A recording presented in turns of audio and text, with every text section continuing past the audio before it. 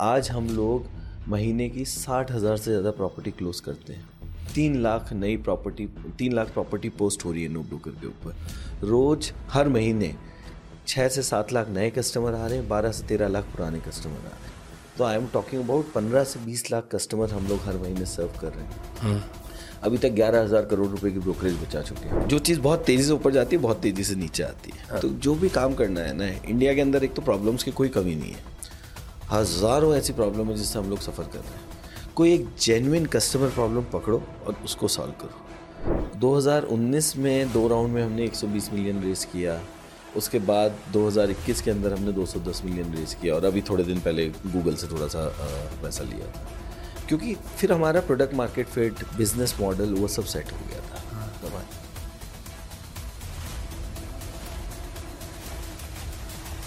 क्या है दोस्तों, स्वागत है आपका एक नए एपिसोड ऑफ दोस्तकास्ट में। मेरा नाम है विनम्र कसाना। हम आ रहे हैं आपके पास लाइव प्रसारण करते हुए। लाइव नहीं है, मैं मजाक कर रहा हूँ, फ्रॉम इंदिरा नगर बेंगलोर। और आज हमारे पॉडकास्ट पे एक ऐसे शख्स आए हैं जिनकी कंपनी ने, जो मशहूर स्टार्टअप में जार्गन में बोलते हैं, यूनिकॉर्न वाला स्टेटस पार कर लिया, यानी कि उनकी कंपनी की वैल्यूएशन $1 बिलियन के पार हो गई। Akhil Gupta, CTO and co-founder of NoBroker, एक ऐसी कंपनी जो बोलते हैं ब्रोकर भाई तू हमें नहीं चाहिए, ब्रोकर बहन तू हमें नहीं चाहिए। कंज्यूमर को या टेनेंट को या लैंडलॉर्ड को डायरेक्टली एम्पावर करेंगे, साथ में मिलाएंगे और उसका टेक बनाएंगे। Insane conversation. मुझे ऐसा लगा कि मैं अपने किसी घर के इंसान से बात कर रहा हूँ। इस तरह के एंटरप्रेन्योर आपको बड़ी रेयरली मिलते हैं। इतनी बड़ी कंपनी बना लेते हैं, बेयर बोन्स इनका फंडा क्लियर रहता है, हंसी मजाक करते हैं, ट्विटर पे थ्रेड नहीं लिखते, और ऐसी क्रेजी इनसाइट्स कंपनी बनाने के लिए इंडिया के रियल एस्टेट स्पेस को अगर किसी ने सक्सेसफुली डिसरप्ट करा है तो नो ब्रोकर ने करा है। मैंने आपको पहले भी बोला था, मेरा इंटेंट इन पॉडकास्ट का ये है कि अब जैसे मैं खुद भी दोस्तकास्ट को नेक्स्ट लेवल पे स्केल कर रहा हूँ, I want to meet more entrepreneurs, more founders, देखने के लिए कि हाउ डू दे ऑपरेट। आपको एक झलक दे दूँ नंबर्स की। 335 करोड़, बस ये नंबर छोड़ रहा हूँ मैं यहाँ पे, बाकी आप समझ जाना। रियल एस्टेट में पैसा है, रियल एस्टेट टेक्नोलॉजी में the right word is prop tech में और भी पैसा है। And this is a conversation जो पूरी तरह से हिंदी में है। तो हमारे इतने भाई बहन देश में देख रहे हैं जो बोलते हैं यार आप एंटरप्रेन्योर वाले पॉडकास्ट है, वैसे पॉडकास्ट हिंदी में करा करो, आपके लिए हम लेके आ चुके हैं। The episode with co-founder and CTO of NoBroker begins in 3, 2, 1। जैसे मैं 2019 में एज अ युवक मैं बॉम्बे में गया कि अपनी कुछ बनाऊंगा, अपना कोई हस्ती बनाऊंगा। तो बॉम्बे के ब्रोकर्स के साथ मेरा थोड़ा डिफरेंट एक्सपीरियंस रहा। माने कि स्कूटी पे पीछे बैठ के जाता था देखने के लिए। और पता नहीं, देखो हर किसी का एक्सपीरियंस डिफरेंट हो सकता है। जस्ट बिकॉज मैं नो ब्रोकर में आया हूँ तो मैं, मतलब ऐसा नहीं है कि ब्रोकरों की निंदा करूँगा, पर वो एक्सपीरियंस ना, अगर आपको थोड़ी बहुत स्ट्रीट स्मार्टनेस नहीं है, बड़ा हॉस्टाइल रहता है। तो मेरे को बड़ा इंटरेस्टिंग लगा कि जो बहुत सारे ऐसे लोग हैं जो परचेसिंग पावर स्ट्रॉन्ग है, जिनको डील नहीं करना अनऑर्गेनाइज सेक्टर से, वो लोग नो ब्रोकर पे आ सकते हैं। यही आपका हाइपोथेसिस था जब आपने शुरू करा था? एक तो ये हाइपोथेसिस था, पर साथ में अगर आप देखोगे ना, आपका थोड़ा रियल एस्टेट बैकग्राउंड है, करेक्ट? पापा ने किया है तो आपको पता है कैसे डील किया जाता है, बात की जाती है। और ब्रोकर भी जब समझ जाता है ना कि सामने वाला बंदा थोड़ा स्मार्ट है, तो चीज़ों को अलग तरीके से हैंडल करते हैं। But majority of the people including मैं खुद राजस्थान से हूँ, अमित सौरभ यूपी से हैं, एक्सपीरियंस कुछ खास नहीं होता ब्रोकर के साथ में। क्योंकि उन्हें क्या चाहिए? पैसा कब मिलेगा? जब डील हो जाएगी। डील कब होगी? जब आप और ओनर दोनों पसंद कर लो जल्दी से जल्दी। और पैसा कम नहीं है, एक महीने दोनों साइड से। अगर बॉम्बे में आप जब देख रहे हो तो 50-60 हज़ार रुपये का घर, 1 लाख रुपये अगर आप एक डील में बना लो, तो वो चाहते हैं जल्दी से जल्दी डील क्लोज हो। और जल्दी से जल्दी डील क्लोज होने के लिए बहुत सारी चीज़ें उनके हाथ में भी नहीं है। प्रॉपर्टी जैसी है वैसी है, पानी आता है नहीं आता है, जो भी कुछ है वो फैक्ट है। बट उनको डील क्लोज करनी है तो वो झूठ बोलते हैं। अब वो झूठ बोलते हैं और फिर चीज़ों को पुश करते हैं। अब बॉम्बे जैसे शहर में तो 11 महीने बाद फिर से आ जाते हैं ब्रोकरेज लेने। बोलते हैं आपको घर दिलाया था हमने। आप बोलोग अरे मेरी और ओनर की बात हो गई, हमने बात कर ली, हम रिकरिंग बाय लॉ है ये। कोई लॉ तो है ही नहीं। ब्रोकर तो एंटिटी नहीं है जो रिकग्नाइज्ड है गवर्नमेंट से। तो broker is a pure play information asymmetry वाला बिजनेस चल रहा है। और अब 11 महीने बाद आप क्यों दोगे पैसा? नहीं दोगे, बट लेते हैं। क्यों लेते हैं? क्योंकि वो गुंडागर्दी करते हैं। तो अब वो डरा के धमका के, आपके दिल्ली वाले केस में मेरे दोस्तों के साथ हुआ है, आई एम टॉकिंग अबाउट 8, 9, 10। वहाँ पे जब लोग रहते थे तो बोले यार हमें तो मिल गया घर, डायरेक्ट मिल गया। बोला नहीं, इस एरिया का तो मैं ब्रोकर हूँ, आपको ब्रोकरेज देनी पड़ेगी। बोले अरे कैसे दे देंगे, लोग तो होते ही हैं ना, अपने नॉर्थ में तो फिर भी थोड़ा अपन भिड़ लेते हैं। तो बोलता अच्छा मत दो, ऑफिस तो जाओगे, आपके बीवी बच्चे तो घर पे अकेले ही रहते हैं। इतना बुरा सीन था। तो ये है। और ये जब मैं खुद घर ढूंढ रहा था, मेरी शादी हो रही थी, तब मैं घर ढूंढने निकला ब्रोकर का फ़ोन आया ऑफिस में, सर आइए बहुत बढ़िया आपको कोरमंगला में प्रॉपर्टी दिखाते हैं। मतलब कोरमंगला में फ्लैट मिल जाना इटसेल्फ, क्योंकि है ही नहीं कोरमंगला इंदिरा नगर HSR में। ठीक है बढ़िया सर, बढ़िया 2 BHK है, ये है, आप आ जाओ। एक कोनी सी जगह में लेके गया, छत के ऊपर बना हुआ था कमरा, बरसाती टाइप का। बरसाती टाइप का। तो सर बढ़िया तो है। तो जो एक्सपीरियंस है ना, क्योंकि इन्हें सर्विस देनी नहीं है, इन्हें पैसा चाहिए जल्दी जल्दी, वो एकदम ही ब्रोकन है। और हमारा, मेरा, अमित का, सौरभ का, तीनों का कभी ना कभी ख़राब एक्सपीरियंस रहा ही है ब्रोकर के साथ में। तो फिर हमने कहा, तो सौरभ तो बॉम्बे में रहते थे, तो सौरभ को तो 2007 में ही पेन हो गया था, तो उन्होंने डोमेन बुक करके रख ली थी NoBroker.in। फिर मुझे भी एक्सपीरियंस ख़राब हुआ। फिर 2013 में मैं, सौरभ बैठे हुए क्या थे, मैं सोच रहा था क्या करना है, पक गया था थोड़ा बड़ी कंपनी में काम करके, सोचा MBA कर लें। और सौरभ तो एक अपनी कंपनी चलाते थे, 4 फाउंटेन्स स्पा, तो वो आते रहते थे बैंगलोर। तो हम ऐसे बैठे थे, तो उन्होंने कहा यार ऐसा कर सकते हैं, मेरे पास डोमेन है NoBroker। अरे यार ये तो बहुत अच्छा आइडिया है, ये तो मतलब डेफिनेटली करने लायक है, क्योंकि तब तक हमने इंटरनेट से दुनिया चेंज होती हुई देखी है खुद ने। हमने तो एक्सपीरियंस करी है। सन 2000 में जब हम IIT बॉम्बे गए, तो हमारे हॉस्टल के रूम के अंदर वायर खींच के इंटरनेट लगा दिया गया फाइबर का। फिर हमने कंप्यूटर खरीदा, और उस पर जब कंप्यूटर पे इंटरनेट कनेक्ट किया, तो आपने देखा दुनिया आपके सामने आ गई। डायल-अप मॉडेम यूज करते थे? नहीं, फाइबर कनेक्शन IIT उस टाइम बॉम्बे पे के अंदर 2000। फाइबर तो अब मिलता है फाइबर हमारे रूम के अंदर, फाइबर सीधा फाइबर आ रहा है, और स्पीड की कोई कमी नहीं। अब लड़के लोग क्या यूज़ करते थे, मैसेंजर, पूरी दुनिया में आप चैट कर सकते हो। आप काउंटर स्ट्राइक खेलते थे, मतलब काउंटर स्ट्राइक तो फिर भी लाइन पे खेल लेते थे, क्योंकि वो तो पूरा IIT कनेक्टेड था। बट फिर इंटरनेट से ये पता लगा कैसे कनेक्ट हो गए, क्योंकि सन 2000, 2001, 2002 में हमें घर जाना होता था गर्मियों में छुट्टी पे, ट्रेन ही होती थी। कितनी ट्रेन चलती है दिल्ली बॉम्बे के बीच में, तब तो चुनिंदा आई थिंक दिन की 5 या 6 ट्रेन चलती थी। एक ट्रेन में कितने लोग आ जाएंगे आपके, और पूरा बॉम्बे जा रहा है उस रूट पे, तो टिकट कराने पड़ते थे 2-2 महीने पहले। तो हम जाते थे कांजूरमार्ग रेलवे स्टेशन, वहाँ से एक फॉर्म भरते थे स्टूडेंट डिस्काउंट वाला, फिर जाते थे CST, वहाँ पे वो फॉर्म देते थे, रात भर खड़े होते थे कि तत्काल खुलेगा तब बुक करा लेंगे। साइट से ब्रोकर आता था, सारे टिकट करा के ले जाता था। कम से कम 2 या 3 बार हमारे साथ दिमाग ख़राब हो गया। बट फिर IRCTC आ गया।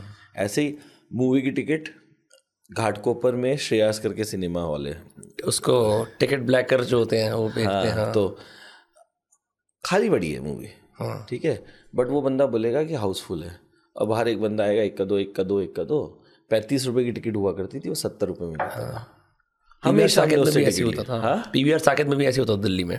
PVR तो बहुत बाद में आए हैं, तब तक तो हम तो उससे पहले 2000 है। तो मतलब Shreyas is like it's not a multi screen, single screen के जो टिपिकल थिएटर होते हैं ना, उस टाइप का है। बट फिर बुक माई शो आ गया।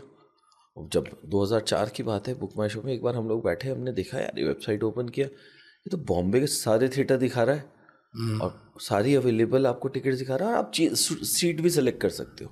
तो ये कहीं ना कहीं जहन में था। तो जब सौरभ ने ये बोला कि यार NoBroker में हम ये चीज़ प्रॉपर्टीज़ के लिए कर सकते हैं, तो logically it made complete sense कि यार आदमी की ज़रूरत क्यों है। क्योंकि आदमी, अगर आप मान लो दिल्ली के एक लोकल एरिया का, आपका जो भी कनॉट प्लेस वाला एरिया है, उस पर अगर आपको घर चाहिए, मान लो मैं बैंगलोर से मूव कर रहा हूँ, कैसे ढूंढूंगा मैं घर? मैं गूगल पे जाऊँ, कहाँ जाऊँ, पहले उस ब्रोकर को ढूंढूं, या फिर लोकल वहाँ पे किसी बंदे को बोलूँगी यार किसी ब्रोकर से, किसी दुकान में बैठ जाऊँ जहाँ बंदा बैठा मैं तो हुआ है। बैंगलोर में हूँ। हाँ, तो पहले तो ये होता था, लोग जाते थे, एक ट्रिप मारते थे कि भैया मैं जाऊँगा, एरिया देखूँगा, किसी से बात करूँगा, घर ढूंढूंगा, फिर शिफ्ट। बट इंटरनेट से, NoBroker से, आप यहाँ बैठे हो, कहीं भी बैठे हो, आप तो US में बैठे हो, आपको दिल्ली मूव होना है, बढ़िया अपने घर देखो क्या अवेलेबल है, आजू बाजू की सारी डिटेल्स देखो, ओनर से बात करो, घर बुक करो। फिर भी मतलब फिजिकल विजिट जैसे नहीं होता, तो इंसान को, कई लोगों को ऐसा ना वहम रहता है कि जब तक मैंने देखा नहीं मैं कैसे असेस करूँ। अब ऐप पे जाते हो, कुछ देखो, फोटोज भी कुछ जगह नहीं दिखती, फिर क्या करे आदमी? नहीं, फिजिकल विजिट लगती है। देखो ऐसा नहीं है नहीं लगती, फिजिकल विजिट किस जगह पे नहीं लगेगी। जैसे बैंगलोर में मैं रहता हूँ, मुझे पता है आदर्श फार्म रिट्रीट करके अपार्टमेंट है, मैं वहाँ पे 50 बार गया हुआ हूँ, मेरे दोस्त रहते हैं सब, वहाँ पे घर आया, मुझे पता है, तो मैंने क्लोज कर लिया। फर्स्ट टाइम अगर मैं कोई भी जगह ले रहा हूँ ना, डेफिनेटली विजिट लगेगी। मैं उस विजिट की बात कर रहा हूँ कि आपको स्काउट करने के लिए, एरिया समझने के लिए एक बार विजिट करना पड़ा, मतलब वो सब जो एक सर्च है वो ख़त्म हो जाएगी। अब क्या करते हैं लोग, अब घर ढूंढते हैं। यहाँ से मुझे दिल्ली में 10 घर 5 घर जो भी हैं शॉर्टलिस्ट करूँगा, ट्रिप बनाऊँगा एक, उन 4-5 ओनर से बात करूँगा, जो भी घर पसंद आएगा हाथों हाथ डील क्लोज करके वापस आ जाऊँ। तो वो एक ट्रिप कम हो गई है, ट्रिप नहीं कम होगी, मतलब फिजिकल तो बेवकूफ़ी होगी अगर मैं बोल दूंगी यार नो ब्रोकर पे आके आप है ना बटन क्लिक करके और घर खरीद लोगे। वो अभी नहीं होता है। तो ये इसका एक्सपीरियंस मेरे साथ ऐसा भी रहा कि जहाँ मैं उसको नो ब्रोकर को और अदर ऐप्स यूज़ करने वाला था। क्यों? क्योंकि क्या हुआ कि मैंने जब सिलेक्ट करना शुरू करा घर, फिर हम पहले घर देख रहे थे, फिर हम कमर्शियल स्पेस देख रहे थे अपने ऑफिस बनाने के लिए, फिर हम बहुत चीज़ देखते रहे, फिर हम गनचक्कर हो गए क्या क्या देखें हम। जब हम देख रहे थे तो उस टाइम पे क्या होता है ना, आपको ऑप्शन होता है कि कॉन्टैक्ट ओनर और आपकी डिटेल चली जाती हैं फिर अगली पार्टी को, या जो ब्रोकर उसको मैनेज कर रहा होता है। सिर्फ ओनर, ब्रोकर होता ही नहीं है नो ब्रोकर पे, तो वो सामने वाला ओनर ही है। नहीं, मैं नो ब्रोकर की बात नहीं कर रहा, मैं अन्य कंपीटिंग ऐप्स की बात कर रहा हूँ, अन्य कंपीटिंग ऐप्स की बात कर रहा हूँ। तो उसमें सिर्फ ब्रोकर के पास जाती है। तो क्या हुआ कि बाई चांस मेरा नंबर उस पर चला गया। अब मेरे को हर रोज़ फ़ोन आए, और अगर मैं बोलूँ कि अभी मैं, अब जैसे आपको अब कहीं खाना खा रहे हो के साथ बैठ के और कोई फ़ोन आ जाता है, भाई आप ऐसा देख रहे थे आपको चाहिए, तो मेरे को बड़े हॉस्टाइल तरीके से बात करे। मैंने कहा यार मुझे नहीं चाहिए। आपने फिर आपने क्वेरी क्यों डाली? तो मेरे को डांट रहा है अगला, क्या एक बंदे ने बोला बेवकूफ़ आदमी, पागल आदमी बोला मेरे को। तो मैंने कहा इतनी जलीली सहने के लिए तो नहीं करूँगा इससे। तो वो जो एक्सपीरियंस है ना, वो मेरा डिस्पाइट रियल एस्टेट बैकग्राउंड, मैंने भी एज अ कॉन्सिक्वेंस ऑफ, आदमी क्या करता है, फितर होती है कि जैसे ऐप पे सोशल मीडिया पे स्क्रॉलिंग करते हैं, ऐसे उस पर चल इस घर को सिलेक्ट करता हूँ, इस घर को करता हूँ, देखूंगा कभी जाके, अभी ऐसे करता हूँ। तो वो एक्सपीरियंस काफ़ी बुरा रहा मेरा। वो है, और वो एक बहुत बड़ा रीज़न है कि हमने जब नो ब्रोकर स्टार्ट किया, नाम ही बोलता है विदाउट ब्रोकर है, बट हमने कहा हम कभी ब्रोकर के साथ काम करेंगे ही नहीं, क्योंकि ये जो एक एंटिटी है ये एकदम ही मिसट्रस्ट क्रिएट करने वाली एंटिटी। आप इस हाइपोथेसिस में यकीन करते हो? बिल्कुल। आप 2-4% ब्रोकर होंगे देश के अंदर जो बहुत अच्छे होंगे, जो हम चाहते हैं कि एक्चुअल में वो सर्विस दें, बट वो काम करेंगे 2 लाख 3 लाख 4 लाख रुपए की रेंट की प्रॉपर्टी की। हाँ, सीरियस बायर्स ओनली। वो एकदम serious renter, serious buyers, pseudo, मतलब they are like highly educated, they are good brokers. But देखो इंडिया, जो हम अभी बात कर रहे थे, भारत 3 लाख 4 लाख रुपए की रेंट की प्रॉपर्टी के अंदर नहीं रहता है ना। भारत रहता है 10,000 12,000 15,000 20,000 के लिए, और वहाँ पे जो ब्रोकर उससे डील करेगा वो उसी तरीके का आदमी निकलता है। तो ये तो आप किसी भी साइड पे चल जाओ हमारे कंपटीशन पे, जहाँ पे ब्रोकर अलाउड है, आपको लिस्टिंग्स मिलेंगी ऐसे, जैसे आप मान लो एक प्रॉपर्टी है जिसकी एक्चुअल रेंट है 25,000 रुपये, आपको मिलेगी एक प्रॉपर्टी 22,000 रुपये की, एक मिलेगी 28,000 रुपये की, सेम प्रॉपर्टी। करेक्ट। क्यों? 22,000 वाली प्रॉपर्टी आप देखोगे एज अ टेनेंट, अरे यार इस बिल्डिंग में 22,000 रुपये प्रॉपर्टी मिल रही है, इस पर तो मुझे कनेक्ट करना ही चाहिए। आपको भले ही अंदर पता होगा कि ये ट्राई तो करके देख लेता हूँ। ओनर जो देख रहा है वो लगा अरे मेरे को 23-24,000 रुपये मिलता है 28,000 रुपये में, कौन से ब्रोकर ने डाली, जरा इससे बात करता हूँ। उसे बोलते हैं क्लिक बेट। और जैसा कि आपने बोला, आपने एक बार बटन दबा दिया, आपका नंबर उस बंदे के पास चला गया और आपने उससे डीलिंग, मतलब बेवकूफ़ आदमी है क्या? तो वो वाली साइकिल है जो नो ब्रोकर तोड़ रहा है। फिर भी उसके बाद जैसे कई बार ऐसा होता होगा, मान लो भाई आपने किसी ओनर से कनेक्ट करा दिया, वहाँ पे लिस्टेड प्राइस है 28,000 रुपये, ठीक है, क्या पता बंदा मुकर जाए, फिर आप डिस्प्यूट रेजोल्यूशन के लिए क्या करते हो? देखिए प्रॉपर्टी ओनर की है, ठीक है, हम लोग क्या करते हैं, हम लोगों ने प्लेटफॉर्म बना दिया, हमने गाइड कर दिया ओनर को, ठीक है। अब नो ब्रोकर ने आज तक 2.5 करोड़ से ज़्यादा कस्टमर सर्व किया है, 1 करोड़ से ज़्यादा प्रॉपर्टी पोस्ट करी है, हमारे पास हर प्रॉपर्टी का रेंटल का बाय सेल का डेटा है। तो आप प्रॉपर्टी पोस्ट कर रहे हो ना, हम आपको बता देते हैं कि आपकी प्रॉपर्टी का रेंज इतना होगा। रेंज बताते हो आप? रेंट का range as opposed to exact नहीं बता सकते ना, क्योंकि बहुत ही ज़्यादा सब्जेक्टिव है, मतलब ऑब्जेक्टिवली तो डिसाइड किया नहीं जाता। अब आपने अपने घर में 1 लाख रुपए का लेदर का सोफा डाल रखा है, अब मैंने तो कुछ भी नहीं डाला हुआ, आपने अपना काम इंटीरियर जो है बहुत फैंटास्टिक करा के रखा हुआ है, आप अपने घर में ड्रायर भी रखते हो, वॉशिंग मशीन भी रखते हो, आप दे रहे हो, तो वो है ना एक लेवल के बाद it's a subjective decision of what somebody is giving out and what I am looking at. तो आप हमेशा एक रेंज ही दे सकते हो। तो हमारे यहाँ पे जो टूल्स हैं जैसे रेंटोमीटर वगैरह हो गया, बता देता है इतना रेंज है। उसके बाद जो डील है नेबरहुड के बेसिस पे या फिर फर्निशिंग वगैरह के बेसिस पे, दोनों चीज़ों के बेसिस पे बताता है। उस प्रॉपर्टी, उस बिल्डिंग में कितने ट्रांजेक्शन हुए हैं, किस रेंज के हुए हैं, फर्निश्ड है, फुली फर्निश्ड है, उस बेसिस पे दिखाता है 2 BHK 3 BHK पे।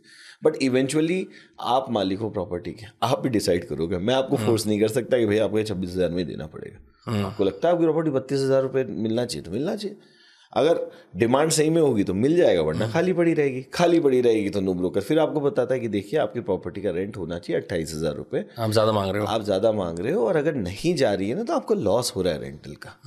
तो इक्विलिब्रियम बन जाता है सप्लाई डिमांड के अंदर। देखो कहीं पे भी इकोनॉमिक्स में ऐसा नहीं होगा कि मैं जाके 32,000 में देना है मतलब देना पड़ेगा, वो नहीं कर सकते। तो और जब इस ट्रांजेक्शन में से ब्रोकर हट गया ना, तो as a owner and as a tenant आप क्या चाहते हो? आपकी तो एक प्रॉपर्टी होगी, 2 प्रॉपर्टी होगी। आप इंडिया में तो एवरेज अगर आप देख लोगे, किसी के पास 1 पॉइंट समथिंग आएगा नंबर। ज़्यादातर लोगों के पास तो एक ही प्रॉपर्टी है जो खुद का कंज्यूम करते हैं। तो आपका ये बेसिक काम, मेन काम तो है नहीं। तो आप क्या चाहते हो? यार मेरी प्रॉपर्टी है, कोई ले ले, अच्छा सा बंदा रेंट के ऊपर टाइम पे रेंट दे दे, वो मेरे लिए इंपॉर्टेंट है, रादर देन कि यार ये 2,000 रुपये ज़्यादा हो या 3,000 रुपये ज़्यादा हो। एज अ टेनेंट आप चाहते हो मेरा ओनर मुझे परेशान ना करे, मेरी ये डिमांड है, ये चीज़ें पूरी कर दे, मेरा जो डिपॉजिट है वो टाइम पे वापस कर दे। पर आप ऐसा भी नहीं मानते कि क्योंकि इंडिया में ब्रोकर ऐसे एग्जिस्ट करते हैं, क्योंकि लैंडलॉर्ड में और टेनेंट में मेजर डिस्ट्रस्ट के इश्यूज होते हैं, वो डिस्ट्रस्ट को कहीं ना कहीं वो ब्रोकर बीच में बन के सॉल्व कर देता है। ब्रोकर इसलिए एग्जिस्ट करते हैं, एक आदमी चाहिए होता है। शादी भी कराते थे पहले पंडित, ठीक है ना, वो आप हीरो नंबर 1 वगैरह वो शादी देखोगे, उसके अंदर गोविंदा को लेके जाता है और फोटो लेके आता है। तो वो मीडियम थे, ठीक है। अब जैसे जैसे दुनिया बदली है, टेक्नोलॉजी आई है, वो मीडियम चेंज हो रहे हैं। तो वो जो ब्रोकर था, जो बहुत अच्छा शादी कराने वाला ब्रोकर, पंडित या रियल एस्टेट ब्रोकर होगा, वो जो काम करेगा एज अ ह्यूमन। अब क्या है, या तो एक आदमी है बहुत अच्छा है, वैसे 1,000 आदमी होने की कितनी प्रोबेबिलिटी है? कम है। वैसे 1 लाख 10 लाख लोग होने की प्रोबेबिलिटी और कम है।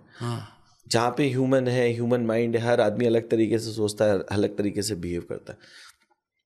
जो आपके हिसाब से सबसे अच्छा ब्रोकर हो दुनिया में, करेक्ट, वो जो उसका दिमाग हो, वो नो ब्रोकर है। तो हम लोग ये बोलते हैं नो ब्रोकर ब्रेन, बोलते हैं हम इंटरनली जब हमारी प्रॉपर्टी ढूंढ रहे हैं, तो यार नो ब्रोकर ब्रेन है। और ये जो ब्रेन है ये बहुत ही अच्छा, मतलब एकदम बढ़िया ब्रोकर, जो आपसे पैसा भी ना ले, आपके लिए बढ़िया प्रॉपर्टी, बढ़िया रेंटल पे, सब चीज़ों का वो हमने बनाया है। और वो हमने टेक्नोलॉजी से क्या किया है, हमने वो बना दिया, और वो कंसिस्टेंट बिहेवियर देगा। वो इस तरीके से नहीं बिहेव करेगा कि भाई अखिल है तो मैं दूसरी तरीके से बात करूं और आप हो तो दूसरी तरीके से बात करूं। मोटी पार्टी है, छोटी पार्टी है, वो नहीं करेगा। कोई बायस नहीं रहेंगे, एकदम डेमोक्रेटिक तरीके से। अखिल जी आप ये बताओ, आपके पास फिर भी टिपिकली किस टाइप की ग्रीवेंसेस आती हैं? अगर ग्रीवेंसेस आती हैं थ्रू दी ऐप या फिर आपके कोई रिप्रेजेंटेटिव आती होंगी लैंडलॉर्ड टेनेंट से, किस टाइप की आती होंगी? सबसे ज़्यादा आती है प्रॉपर्टी नहीं मिलती। हाँ, तो मतलब अगर टेनेंट होगा तो वो इस बात के लिए गाली देगा, रे यार मैं आया प्रॉपर्टी नहीं मिल रही, मुझे इस जगह पे इस सोसाइटी में प्रॉपर्टी चाहिए, वो नहीं मिल रही। क्योंकि जो अच्छी प्रॉपर्टी होती है ना, उसकी डिमांड बहुत ज़्यादा होती है। नो ब्रोकर पे अच्छी प्रॉपर्टीज़ 2-2 घंटे के अंदर रेंट आउट हो जाती है। तो ये जैसे अगर मैं मान लो मैं लैंडलॉर्ड हूँ, मेरे पास ना जोरबाग में घर पड़ा है 4 BHK बहुत ही टॉप का, और मैं उसको स्टील पे दे रहा हूँ, मतलब मैं 2-3 लाख के ऊपर दे रहा हूँ, जो मतलब गोइंग प्राइस है। तो मैं कैसे कन्विंस हूँ कि भाई मैं ऑनबोर्ड करूँ इस चीज़ के ऊपर? क्योंकि अभी मैं ओल्ड मनी हूँ, मान लो, ठीक है, मुझे आदत है एक तरह से डील करने की, लोगों को फ़ोन करने की। अपने मैं पलेटल गार्डन में बैठा हूँ अपनी लुटेन से लेके, मैं बड़ी ओल्ड फैशन पी रहा हूँ।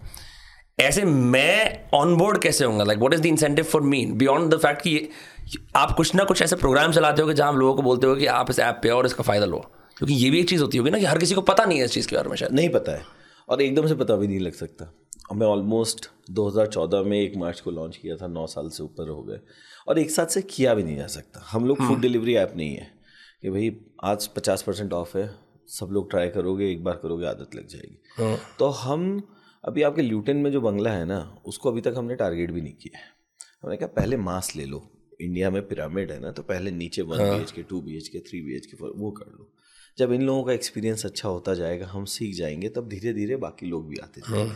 तो एक luxury, super uber luxury properties जो है रेंटल पे, वो आपको नो ब्रोकर पे मिलेगी, बट कम मिलेगी। जैसे आप साउथ बॉम्बे में चले जाओगे तो वहाँ पे कम मिलेगी आपको, बट आने वाले 2-3 साल के अंदर वो भी लोग आएंगे, क्योंकि अब धीरे धीरे नो ब्रोकर का इतना बड़ा ब्रांड, इतना बड़ा नाम हो गया कि वो जो भाई साहब बैठे हैं बढ़िया बंगलो लेके, वही बोलेंगे यार जब इस ऐप के ऊपर काम हो रहा है, मेरे किसी दोस्त ने या किसी बेटे ने या किसी कजिन ने इसके ऊपर काम किया, तो मैं भी इस पर डाल देता हूँ। ये डालने से 3 लाख रुपए मेरे बचने वाले भी हैं जो मैं ब्रोकरेज में देने वाला था।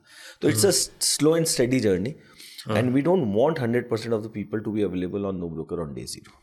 धीरे धीरे टारगेट कर रहे हैं हम। आप CTO और को फाउंडर हो यहाँ पे, आपका टेक बैकग्राउंड स्पेसिफिकली लाइक उस मैंने रियलाइज़ करा, मैंने कुछ न्यूज़ पढ़ रहा था, आपने 100-200 लोग शायद IIT से भी हायर करे, तो इसके अंदर मतलब why are you trying to use tech to make things easier, या आप स्पेसिफिकली ऐसे डिफरेंट क्या कर रहे हो जहाँ पे ये जो मार्केट है कोड उनको डिस्टर्ब हो रही है या उसके जो नींव है वो बदल रही है? तो आपको मैं दूसरे के बताना, इंडिया में 10 लाख से ज़्यादा ब्रोकर है, ठीक है। जो काम अगर मुझे मान लो इंडिया के मार्केट, ब्रोकरेज मार्केट, इंडिया के रियल एस्टेट मार्केट का 50% मार्केट शेयर चाहिए, तो जो काम 5 लाख 6 लाख ब्रोकर करते हैं, अगर वो मैं खुद अपनी कंपनी में करना चाहता हूँ, तो क्या मैं 5-6 लाख लोग तो हायर नहीं कर सकता? ठीक है। अब मैंने आपको बताया मुझे कंसिस्टेंट सर्विस देनी है। मेरा जो ब्रोकर है या मेरी जो ऐप है वो बिना किसी बायस के आप में, मुझ में और किसी और में डिफ्रेंशिएट ना करे, तो उसके लिए only solution is technology, because with technology you can scale. आज हमारा एक ऑफिस है, वो सिर्फ बैंगलोर में है, हम मुंबई, दिल्ली, पुणे, चेन्नई, हैदराबाद, पूरा NCR, इन 6 सिटीज़ के अंदर ऑपरेट करते हैं। आपने कभी ऑफिस नहीं देखा होगा NCR में हमारा, हैदराबाद में ऑफिस नहीं देखोगे, चेन्नई में नहीं देखोगे। यही है पावर टेक्नोलॉजी की। कितने लोग हैं आज नो ब्रोकर के अंदर? ये पूरा काम करने के लिए 3-3.5 हज़ार लोग हैं हम लोग। आज हम लोग महीने की 60,000 से ज़्यादा प्रॉपर्टी क्लोज करते हैं। 3 लाख प्रॉपर्टी पोस्ट हो रही है नो ब्रोकर के ऊपर रोज। हर महीने 6 से 7 लाख नए कस्टमर आ रहे हैं, 12 से 13 लाख पुराने कस्टमर आ रहे हैं। तो आई एम टॉकिंग अबाउट 15 से 20 लाख कस्टमर हम लोग हर महीने सर्व कर रहे हैं। अभी तक 11,000 करोड़ रुपए की ब्रोकरेज बचा चुके हैं हम लोग। तो ये तो बिना टेक्नोलॉजी के हो ही नहीं सकता। मतलब आप ये सोचो ना, आप टैक्सी है, आप टैक्सी के लिए भी तो अभी ठीक है, अभी जो भी टैक्सी में लफड़े चल रहे हो अलग है, बट उबर ओला ने आके आपकी लाइफ चेंज करी ना। भीम हो गया फॉर दैट मैटर। पहले जाते थे, ब्रेड लेते थे 25 रुपए की, 5 रुपए की वो चॉकलेट दे दिया, 5 रुपए नहीं दिए। अब जाते हैं पेटीएम या भीम से सीधा पैसा देते हैं। तो डिजिटाइजेशन इज पार्ट, मतलब ये तो चेंज आ गया है। तो डिजिटाइजेशन हर इंडस्ट्री में हो रहा है, रियल एस्टेट में भी होगा, और ये इजी कर रहा है लोगों की लाइफ को। आप उस टाइम पे आपने देखा होगा जब 2008 के अंदर रिसेशन आया तो रियल एस्टेट मार्केट क्रैश हुई। पहले भी 1-2 बार हो चुकी है, ठीक है। अब क्या होता है जब रियल एस्टेट मार्केट बेरिश होती है तो कुछ लोग तो अपना सीन करके निकल जाते हैं। मोस्ट लोग उस टाइम पे होम ओनर घर नहीं खरीदते, पोटेंशियल टेनेंट्स रेंट पे करने के बजाय अपने घर वालों के पास ही रहते हैं। ऐसे टाइम पे जब रियल एस्टेट के अंदर कंसिस्टेंटली बेरिश मार्केट आती रहती है, उस टाइम पे आप लोग क्या करते हो सस्टेन करने के लिए? क्योंकि अब ऐसा तो नहीं है ना कि मतलब मार्केट में पैसा ही नहीं है और लोग घर खरीदेंगे या घर रेंट करेंगे। उस टाइम पे आप क्या करते हो? तो अगर आप देखो ना, तो पिछले 10 साल रियल एस्टेट के लिए बेरिश थे। रेरा आ गया, GST आ गया, फिर कोविड आ गया बीच में। तो ऐसा हो गया, दिस इज़ 2017 से लेके 18 से लेके 17 से 20 तक लोग बोलते हैं rental is the way, why will you own a car? आप ऊबर करोगे। अब मिलेनियल्स के ऊपर आर्टिकल्स आते हैं, ये लिखा आता है ना कि millennials don't like buying things, they like renting things. हाँ, now millennials are buying houses. जब कोविड आया ना, तब पता लगा कि यार घर की अहमियत क्या होती है। जो 2 BHK में रह रहे हैं, पति पत्नी बच्चे, एकदम से पता लगा कि यार पति भी ऑफिस का काम यहीं से करेगा, बीवी भी यहीं से करेगी, कि बच्चों को स्कूल के लिए भी यहीं से पढ़ना है। क्योंकि पहले तो हम 10 घंटा 12 घंटा बाहर थे, घर जाके वापस सिर्फ सो रहे हैं, ठीक है, कहीं पे भी रह लेंगे। और सबसे ज़्यादा मिलेनियल जो यंग है, एक घर में 5 जन 6 जन रह रहे हैं, या फिर बोल रहे हैं PG में रह लेंगे। क्या करना है? ऑफिस जाना है, ऑफिस में नाश्ता करना है, ऑफिस में शाम को काम करेंगे, पार्टी करेंगे, पब में जाएंगे, घर जाएंगे, सो जाएंगे, फिर ऑफिस आ जाएंगे, और वीकेंड पे कहीं घूमने चले जाएंगे। कोविड ने ये चेंज किया। कोविड में लोगों को अहमियत समझ में आई कि घर की अहमियत क्या होती है। क्योंकि देखो, रेंटल का घर रेंटल का ही है। आपको कभी भी आपका ओनर बोल सकता है कि यार मैं आ रहा हूँ, आप घर खाली करो, ठीक है। कोविड में लोगों को समझ में आया कि यार मुझे शायद बड़ा घर चाहिए। जब अब हाइब्रिड हो गया काम, या तो आप ऑफिस आ रहे हो 2 दिन 3 दिन आ रहे हो, 5 दिन तो बहुत ही कम लोग ऑफिस आ रहे हैं, 2-3 दिन ऑफिस आ रहे हो, बाकी 4 दिन आप घर से काम कर रहे हो। Then you need a better desk at home. फिर आपको चाहिए यार एमिनिटी भी हो, टाइम मिले तो मैं स्विमिंग भी कर रहा हूँ, जिम भी कर लूँ, अच्छा व्यू भी हो।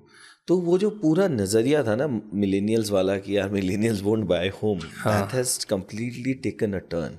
और जब कोविड के बाद लास्ट ईयर जून के आसपास जब इकोनॉमी खुलने लगी, तो बैंगलोर जैसी सिटी में रेंटल्स 40% तक ऊपर चले गए हैं। अभी भी बढ़ ही रहे हैं, हर जगह बढ़ रहे हैं।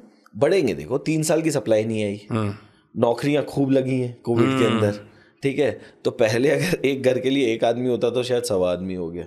जब डिमांड ज़्यादा, पैसा मिल ही रहा है, इंडिया तो ग्रो कर ही रहा है, पर कैपिटा इनकम इंडिया की डबल हो गई है। और आज की डेट में अगर हम इन सिटीज़ में बात करें, अर्बन सिटीज़ के अंदर अच्छा खासा पैसा कमाता है आज का यूथ। हम जो 21-22 साल में जो सैलरी कमाते हैं लोग, वो तो शायद हम 32-33 साल के हो गए थे तब तक नहीं कमाते। मतलब I don't want to be कि ऐसा नहीं है कि ये पुराने जमाने के बुढ़े अंकल कुछ बोल रहे हैं, भाई। बट आप किसी Web3 स्टार्टअप में जाओ और बोलो आप डिज़ाइन लीड लग जाओ, फिर आप 2.5 लाख रुपए घर लेके जाओ, आप 21 साल के हो, आप बोलते हो कैसे हो रहा है, ये थोड़ी को पता था लेगेसी टाइम पे। माँ बाप को नहीं पता। आपके माँ बाप जो राजस्थान, MP, यूपी में बैठे हैं, आपके पिताजी शायद अब रिटायर होने वाले होंगे, रिटायर होके सबसे बड़ी जॉब पे भी चले जाएंगे, चीफ मैनेजर बैंक के बन जाएंगे, या कितनी सैलरी आती है? 2 लाख, 2.5 लाख, 3 लाख रुपए। प्रेसिडेंट ऑफ इंडिया की भी नहीं है उतनी सैलरी। तो मतलब वो भी तब होता है आप जैसे अमेरिकन एक्सप्रेस में कहीं वो लीडर लगे हुए हो, तो फिर आपकी यहाँ से वहाँ वो फ्लाइटों में जा रहे हो और रेल लगी हुई है। तो भी तो बच्चा जब नौकरी स्टार्ट करता है, इन ऑल प्रोबेबिलिटी, मैंने नंबर देखा नहीं और मुझे लगता है 50-60% लोग जो होंगे वो अपने माँ बाप से ज़्यादा कमाते होंगे। करेक्ट। आप देख लो ना फ्लाइट, एयरपोर्ट, आप एयरपोर्ट की लाउंज देख लो, मच्छी बाजार हो गई है लाउंज आज से 4 साल। आप IITian वाले की बात कर रहे हो? किसी की भी बात कर लो, IITian तो बंद पड़ी है। मतलब आप किसी की भी बात कर लो, बैंगलोर में 2 लाउंज है, आप जाओगे एक इस साइड पे एक इस साइड पे, धक्का मुक्की होती। लाउंज वालों ने पहले ऊपर होता था जहाँ पे आप अपना कार्ड देते थे, लिफ्ट के बाहर ही 2 काउंटर लगा दिए हैं, लंबी लाइन लगी रहती है, लोग सब क्रेडिट कार्ड लेके खड़े हैं लाउंज में एक्सेस होने के लिए। तो this proves India is growing. India की डिस्पोजेबल इनकम बढ़ रही है, नए यूथ के पास पैसा आ रहा है और अब वो यूथ घर भी खरीद रहा है। You can look at premium economy and business class flights also, कि पहले ऐसा होता था कि बहुत, या तो कोई बहुत बड़ा नेता बैठता है, या कोई उद्योगपति, या कोई एक्टर बैठता है, या कोई ऐसे पुराने बुड्ढे जिनका बिजनेस पता नहीं होता क्या है। अब वहाँ पे वो जॉर्डन्स पहन के बैठे होते हैं, आप बोलती है क्या चल रहा है? गोवा मैं अभी गोवा गए थे हम लोग लास्ट वीक।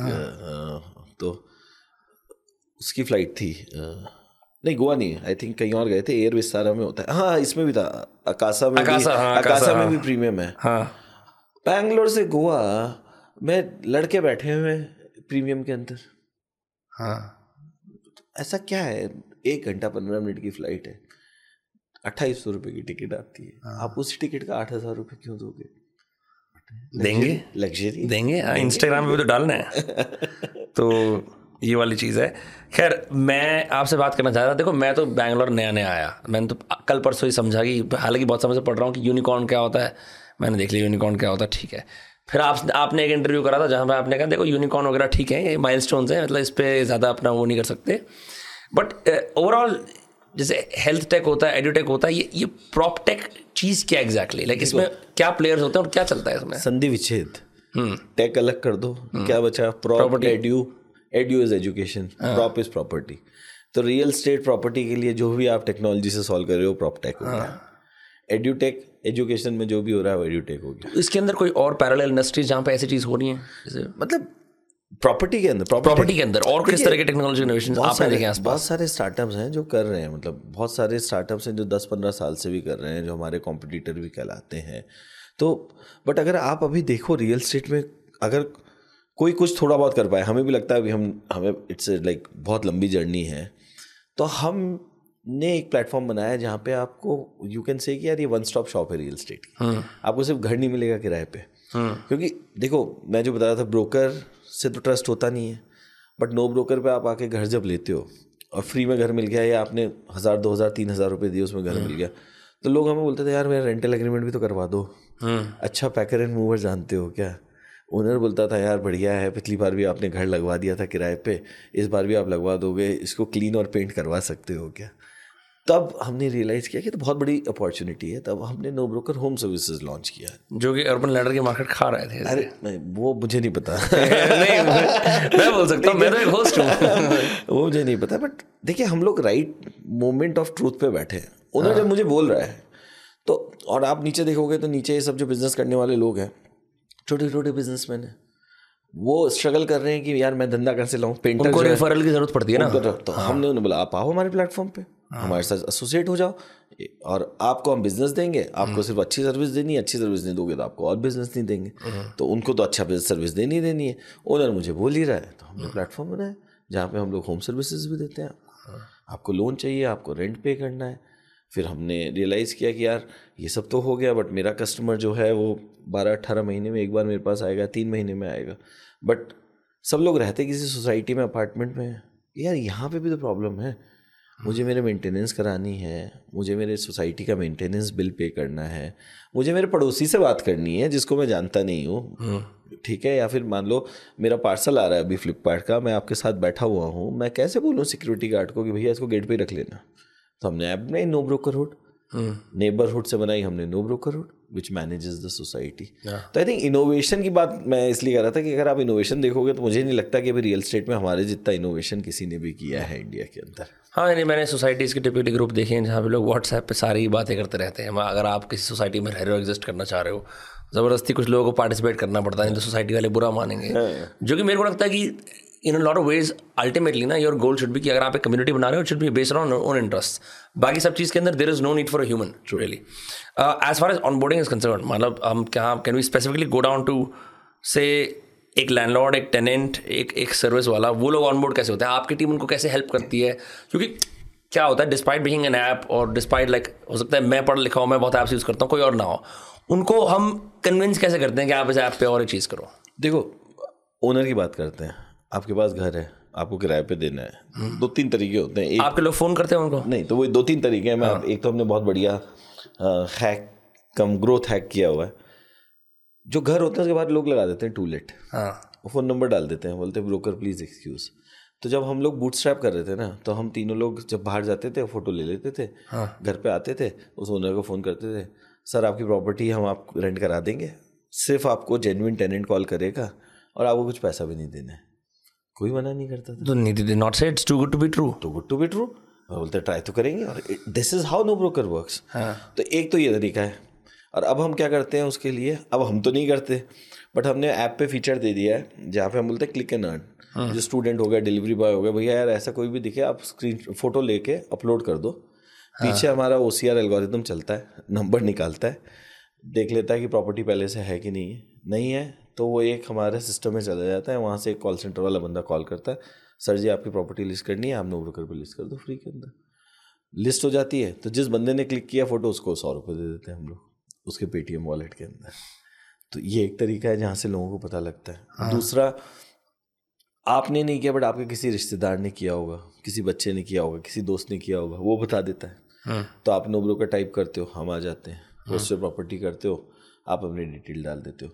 और ओवर द ईयर इतना डेटा है हमारे पास कि अब आप जैसे डालोगे कि यार पूर्वा स्काईवुड, तो वो सब बता देगा। आपसे पूछेंगे प्रॉपर्टी कहाँ पे, पूर्वा स्काईवुड, अच्छा बोलेगा 2 BHK 3 BHK, अच्छा 2 BHK, अच्छा 1390 वाला है, 1690 वाला है, या 860 वाला है, ठीक है, टक टक टक, इतना आपका रेंट होना चाहिए, आप ये एमिनिटीज इस सोसाइटी के अंदर है, हमें पता है, आप बता दो आपको कितना डिपॉजिट और रेंट चाहिए, डन, प्रॉपर्टी पब्लिश। वो भी नहीं करना तो आप वहाँ पे एक मिस कॉल का बटन होता है, भैया इस नंबर पे मिस कॉल दे दो, कोई बंदा आपको कॉल कर लेगा। वो भी नहीं करना, हमारे नंबर पे व्हाट्सएप करो, व्हाट्सएप ही आपसे पूछ लेगा, बॉट बना हुआ है, प्रॉपर्टी है, कहाँ पे है, बैंगलोर में है, पूरी डिटेल वहाँ से चली जाएगी। तो हमने एकदम ईजी बना दिया। मतलब जो बहुत अच्छा ब्रोकर अगर कर रहा होता ना आपके लिए, वो वाली चीज़ हमारी ऐप कर देती है। तो ये तो रेंटल की बात हो गई। बाइंग एंड सेलिंग एक बहुत ही अलग मार्केट होती है रियल एस्टेट के अंदर, जिसके अंदर शायद स्किन इन द गेम बहुत ज़्यादा लगता है, रियल कॉन्सिक्वेंसेज होते हैं, बिकॉज सेल्स इरिवर्सिबल होती हैं। एक बार आपने कर ली, ठीक है, मतलब buying a home in India, buying a flat in India, buying 1 BHK 2 BHK is very different from renting one, right? उस सिचुएशन के अंदर क्या नो ब्रोकर थर्ड पार्टी बनता है अग्रीमेंट वगैरह के अंदर? हम लोग असिस्ट करते हैं, या तो डिफरेंट पैकेजेस होते हैं, जैसे आपको कोई प्रॉपर्टी पसंद आ गई, नो ब्रोकर पे मैंने प्रॉपर्टी पोस्ट करी, आपको प्रॉपर्टी पसंद आ गई, मैं खरीदूंगा इसको, आपने कांटेक्ट किया, मेरे से बात कर ली, पसंद आ गई, तो अगली चीज़ जो हमारा प्लेटफॉर्म आपको बोलेगा ना कि यार इस प्रॉपर्टी के डॉक्यूमेंट आप वेट करो, तो हम आपको वहाँ पे लॉयर की सर्विस, वेटिंग की सर्विस, इनकम्बरेंस की जो सर्विस है वो पूरी पूरी प्रोवाइड कर देंगे, जो आप खुद करते हैं। मतलब अगर आप किसी ब्रोकर के थ्रू भी गए होते हैं, कैसे भी गए होते तो आप वो करते हैं। और वो तब है कि जब आपको इंडस्ट्री नॉलेज है या नहीं, आपको वो डॉक्यूमेंट वेट करना आता है या नहीं आता, वो तो लॉयर करेगा आपके लिए। तो वो तो हम नहीं पढ़ते उसमें, हम एक्सपर्ट को लेके आते हैं। Any reason why? देखिए, जो काम जिसका है वो करे तो बेटर है। मैं नहीं बता सकता ना कि दिल्ली में क्या वेटिंग का तरीका है, किस तरीके से होता है। दिल्ली के लॉयर हैं, वो लोग करते हैं, प्रॉपर्टी लॉयर्स हैं जो लोग करते हैं, तो उनको भी तो बिजनेस देना है। वो लोग आते हैं हमारे प्लेटफॉर्म पे, वो हमारे साथ पार्टनर करते हैं, हम उनको आपसे कनेक्ट करते हैं, वो आपके लिए वेटिंग कर देते हैं, सेल डीड बना देते हैं, सेल डीड का हो जाता है, प्रोसेस बता दिया जाता है कि भाई ऐसा होगा, आपको टोकन देना है, एक टोकन 1,00,000-2,00,000 रुपए जो भी दिया उसके पीछे एक एग्रीमेंट बनेगा कि किसी भी पार्टी ने अगर कंडीशंस मीट नहीं करी तो पैसा वापस देना पड़ेगा। जो एक बहुत बड़ा कांड होता है, बहुत सी बार लोग वो पैसा लेके रख लेते हैं, तो वो हम खरीदने वाले को समझा देते हैं, तो वो टोकन लेके रख लेता है कि 1,00,000-2,00,000 रुपए या जो भी नॉर्म होता है उससे ज़्यादा आपको पैसा देने की ज़रूरत नहीं है डॉक्यूमेंट वेट कराने के लिए। जब डॉक्यूमेंट वेट हो गए, लॉयर ने सही कह दिया, सेल डीड बन गया, बता देते हैं what is the process, then it goes offline from there. In the process of कि वहाँ चलो बीच में खटास हो गई डील के अंदर और ख़राब हो गया सिस्टम, तब कौन रिस्पॉन्सिबल रहता है उसके लिए? Is it the buyer and the... देखिए, अग्रीमेंट बन गया तो उसके बाद तो कोई कुछ नहीं कर सकता ना। मतलब आपने मेरे से अग्रीमेंट बनाया कि यार मैं 2,00,000 रुपए दूंगा और मेरे डॉक्यूमेंट ले लो, और ये कंडीशन है, अगर ये वेट नहीं हुए तो मुझे 2,00,000 रुपए वापस करने हैं, तो देन इट्स द लॉ कि भैया एक रजिस्टर्ड अग्रीमेंट है, उसके बेसिस में आर्बिटर जनरल हो सकता है, कोई भी हो सकता है, पैसा वापस करना पड़ेगा। तो we just try to take the route which is logical. मतलब उसमें हम लोग लॉयर आ गया आपके साथ जो सर्विस करा रहा है, वो वाली चीज़ हो गई, तो वहाँ से वो वाली चीज़ handle. So how do you make money from buying and selling? मैं समझा नहीं उससे। बाइंग सेलिंग में ये सर्विसेज हो गई, पैकेज हो गई। आप घर ढूंढ रहे हो तो आपको एज अ बायर हम पैकेज दे देते हैं, भैया हम आपको असिस्ट करेंगे घर ढूंढने में। इंडिया में 95% ऑफ द प्रॉपर्टी के अंदर लोन लगता है। आप जब घर खरीदो, मैंडेटरी, ये लोग पैसे नहीं लेते हैं लोग, अच्छा लेते हैं लोग। तो अब आपको घर खरीदा, आपको लोन चाहिए। बिल्डर वाली प्रॉपर्टी में तो फिर भी बिल्डर आपको हेल्प कर देता है, रीसेल प्रॉपर्टी में तो कोई हेल्प नहीं करता। नो ब्रोकर आता है, नो ब्रोकर की लोन सर्विस आती है, हम बोलते हैं हम आपको लोन दिलाएंगे, हम आपको लोन दिलाते हैं, उसके लिए बैंक हमें कमीशन देता है, और उसमें हम ऑनेस्टली आपको लोन दिखाते हैं कि भैया आपका ये सिबिल स्कोर है, आपको जितना जल्दी लोन चाहिए इस बैंक से इस रेट के ऊपर मिल सकता है। ये सब इन्फॉर्मेशन आपको शुरू में ही दे देते हैं, बाद में कोई लफड़ा नहीं होता। आप लोन लेते हो, लोन डिसबर्समेंट होता है, उसके एवज में हमें पैसा मिलता है।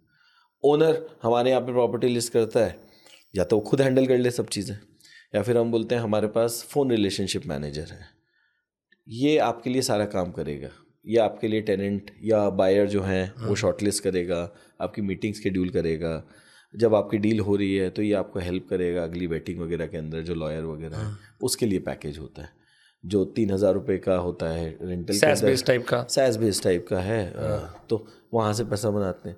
फिर आपने जब घर खरीद लिया तो आपको इंटीरियर कराना है, रेनोवेशन कराना है घर का, वो हम आपको करवा के देंगे, ठीक है। आप मूव करोगे, अगर घर रेंट पे लिया है तो पैकर्स एंड मूवर्स हम आपको देंगे। ओनर घर दे रहा है तो पेंट कराएगा, वो हम आपको करवा के देंगे। टेनेंट मूव होने के बाद बोलेगा घर क्लीन कराना है, तो वो हम आपको करवा के देंगे।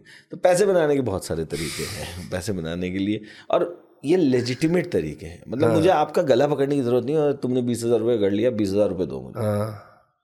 नहीं भैया, इतनी वैल्यू ही नहीं है। तब 20,000 रुपये का मैंने क्या काम किया एज अ ब्रोकर? 20,000 रुपये लो, आप मेरे से सर्विस लो, नहीं ले रहे तो भी हम हैप्पी हैं, कभी ना कभी तो लोगे। तो अब जैसे इस चीज़ को भी 9 साल हो गए हैं, लगभग 9 साल हो गए हैं आपको शुरू करे हुए। आपने इतनी रैपिडली स्केल कैसे करा? मैं तो फिर फंडिंग के खाली रेट पढ़ रहा था। अब मैं उसको एक बार अपने नोट से पढ़ लेता हूँ, क्योंकि मैं वो अमाउंट भूल गया, जो इतना धांसू अमाउंट था। तो जी, मतलब 2010 मिलियन उठाए थे एक बार, और अब टोटल आपकी वैल्यूएशन तब बहुत ज़्यादा हो गई थी, बिलियन के ऊपर हो गई थी, बिलियन डॉलर हो गई थी। ऐसे हल्का सा दिल धड़कता नहीं है कि यार इतने? दिल धड़कता है, और धड़कता है ये सोच के कि रिस्पॉन्सिबिलिटी बढ़ गई है, जिससे पैसा लिया उसको वापस भी देना है। तो आई थिंक आई नॉट से कि रैपिड ग्रोथ है हमारी, स्लो स्टेडी अच्छी ग्रोथ है। ऐसा नहीं है कि हम 2 साल में यूनिकॉर्न बन गए, या 2 साल में हमने इतने कस्टमर्स ले आए। लास्ट 8-9 साल में हमने बहुत सारी चीज़ें करी हैं, सीखा है, फिर इम्प्लीमेंट किया। अगर आप देखोगे आज इंडिया में हम सिर्फ 6 सिटीज़ के अंदर है, मेट्रोज में सारी मेट्रोज में, कोलकाता में नहीं है, अहमदाबाद में नहीं है, वाइजैक में नहीं है, बड़ी बड़ी सिटीज़ में तो अभी भी नहीं है हम लोग। क्यों? क्योंकि हमने कहा यार पहले सीखेंगे, क्योंकि आज तक प्रॉपर्टी टेक, जो आप प्रॉप टेक बोल रहे थे, किसी ने पैसा बनाया ही नहीं है। बहुत सारे वीसीज का पैसा लेके जला के छोड़ दिया। हमने जब स्टार्ट करी थी ना, तब 12 या 15 कंपनीज थी। IndiaProperty, IndiaHomes, CommonFloor, Grabhouse, housing dot com, मकान.com, इंडिया बुल्स, इंडिया बुल्स तो बिल्डर है, ऐसे थी प्रॉपर्टीज और किसी ने पैसा नहीं बनाया, बंद हो गई मोस्ट ऑफ द कंपनी। अगर स्लो एंड स्टडी सीखेंगे, बिजनेस मॉडल बनाएंगे, पैसा कैसा बनेगा, तो ग्रोथ हमारी बहुत ज़्यादा रैपिड नहीं है। 2019 के बाद से लोगों ने हमें नोटिस करना चालू किया है, मतलब ऑलमोस्ट 5 साल बाद तक। उससे पहले तक तो हमने कितना पैसा रेस किया था, 20-21 मिलियन रेस किया हुआ था। 2019 में 2 राउंड में हमने 120 मिलियन रेस किया। उसके बाद 2021 के अंदर हमने 210 मिलियन रेस किया, और अभी थोड़े दिन पहले गूगल से थोड़ा सा पैसा लिया था, क्योंकि फिर हमारा product market fit, business model, वो सब सेट हो गया था तब आया। तो बहुत सारा पैसा है, यूनिकॉर्न बन गए हैं। इसलिए मैं बोला था कि यूनिकॉर्न, देखिए आज से 10 साल पहले यूनिकॉर्न कोई जानता भी नहीं था। जैसे यूनिकॉर्न एक हाइपोथेटिकल क्रीचर है ना, ये टर्म भी ऐसे ही है, कब आएगी कब चली जाएगी किसी को नहीं पता, और सब पेपर वैल्यू है। उसी से मेन जो मैं पूछना चाह रहा था आपसे, उसके बाद एक और स्केलिंग वाला सवाल पूछूंगा, वो ये था कि देखो मैं यहाँ पे आया हूँ as a non startup person, मैंने बहुत तरह का जार्गन सुना है। मैं सिर्फ wheat from the chaff separate करना चाहता हूँ। कौन से इसके अंदर इन सारे स्टार्टअप टर्म्स के अंदर, कंपनी बनाने के अंदर सिर्फ स्टेटस सिग्नल्स हैं या सिर्फ कहीं सुनी बातें, और कौन सी रियल वैल्यूज़ हैं जो कहीं नहीं जाती? रियल वैल्यू है आपका कस्टमर आपसे कितना हैप्पी है। क्या आपका कस्टमर आपकी ऐप का नाम 5 जगह और लेगा, 5 जनों को रिकमेंड करेगा क्या? नो ब्रोकर में ये एक सबसे बड़ी अचीवमेंट है हमारी, कि हमारा जब कस्टमर हमारी ऐप यूज़ करता है वो 4 जनों को और बताता है। हर एक हमारा कस्टमर हमारा फ्री मार्केटियर है, क्योंकि जब उन्हें का काम सस्ते में या फ्री में हो रहा है वो जाके बताते हैं। आपका कस्टमर आपसे खुश है कि नहीं है, आप जो बना रहे हो कोई प्रॉब्लम रियली सॉल्व कर रहा है कि नहीं कर रहा है, ये है रियल चीज़। पैसा तो अपने आप बन जाएगा। और इनमें से दिखावे वाली चीज़ क्या है? बहुत सारी चीज़ें हैं कि भैया आप यूनिकॉर्न हो गए हो, और मतलब एवरीथिंग एल्स पुट असाइड, जो भी आप बोल दो कि आपको फलाना अवार्ड मिल गया, आप स्टार्टअप ऑफ द ईयर हो गए। 20 अवार्ड होते हैं जो स्टार्टअप ऑफ द ईयर का अवार्ड देते हैं। ज़्यादातर अवार्ड वाले तो आपसे पैसे भी लेते हैं अवार्ड देने के। करेक्ट, ठीक है, वो बोलेंगे पार्टिसिपेशन फ़ी और setup fee and all those things. ये सब ट्विटर पे ज्ञान, आप तो बिल्कुल नहीं देते। आता नहीं है तो देंगे कैसे? तो मतलब ये नहीं यार, अगर आपको इतना ही ज्ञान है तो अपनी कंपनी में लगाओ। थ्रेड क्यों लिख रहे हो बैठ के? My learning from what I learned from when I became 21 things I learned as I became 21।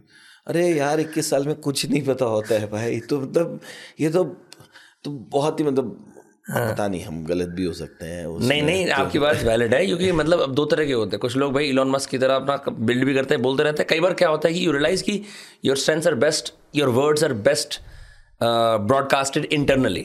जो आपके साथ काम कर रहा है उसको ज़्यादा ज़रूरत है वो बात सुनने की। नहीं देखिए, इलॉन मस्क, स्टीव जॉब्स, ये सब है ना डिफरेंट तरीके के लोग हैं। और इनसे इंस्पायर होना, सीखना सबसे, मतलब फॉर दैट मैटर इंडिया में भी जो भी लोग हैं अच्छी बात है।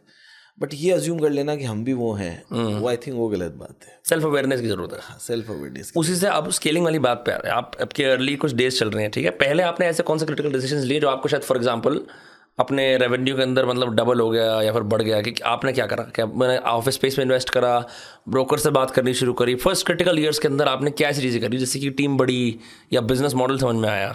शुरू के हमने ना, आई थिंक जून जुलाई 2013 होगा जब मैं और सौरभ इस पे आइडिया पे बात करने लगे। अगस्त 2013 के अंदर मैं कोडिंग करने लगा। 3 लोग थे हम शुरू में, मैं, अमित और सौरभ। मैं कोडिंग कर रहा हूँ, सौरभ मार्केटिंग कर रहे हैं, अमित प्रोडक्ट देख रहे हैं। 2014 मार्च में हमने लॉन्च किया।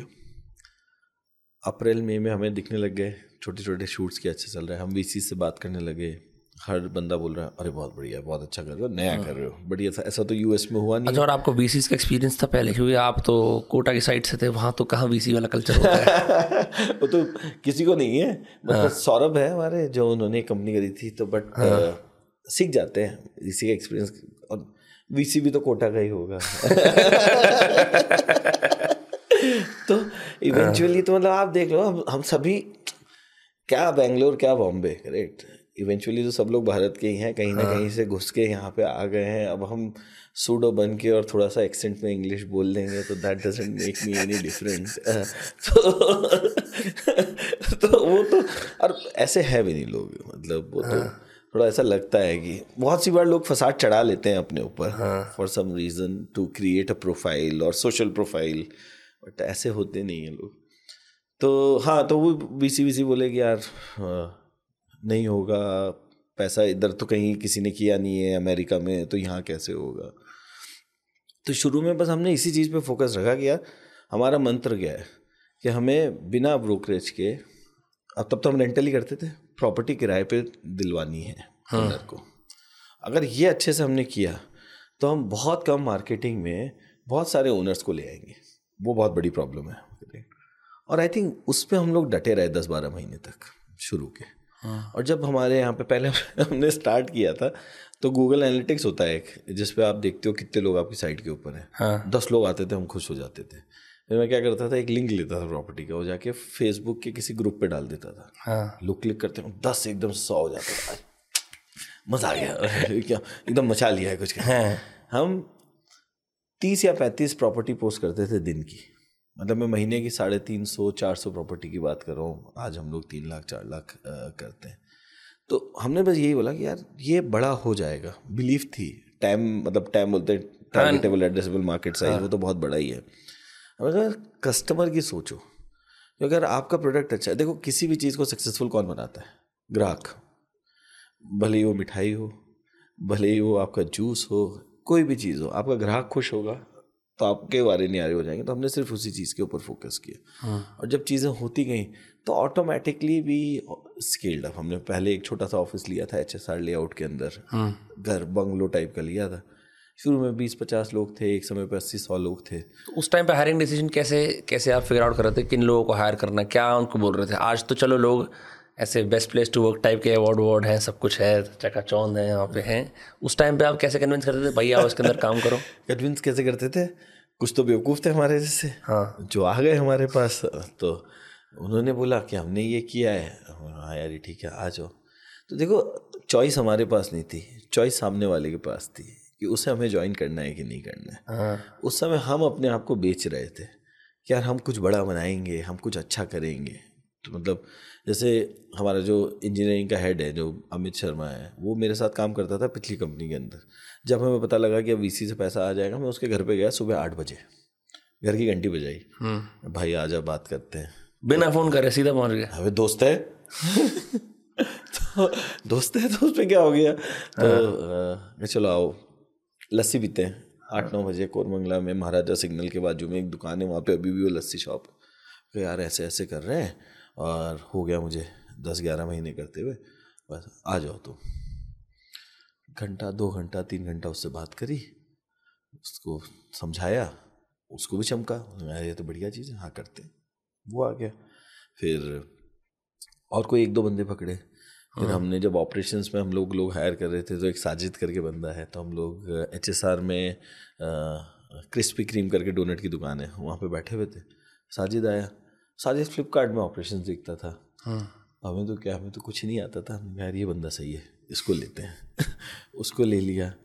फिर उसके बाद हमने बहुत साल तक ये किया। कोई बंदा आता था, देखिए हमें ना technology, technical skills, product skills, operation skills, business skills से तो होना ही चाहिए, बट उसके साथ में एक बहुत इंपॉर्टेंट चीज़ जिस पर हमने हमेशा ध्यान दिया, वो कल्चर।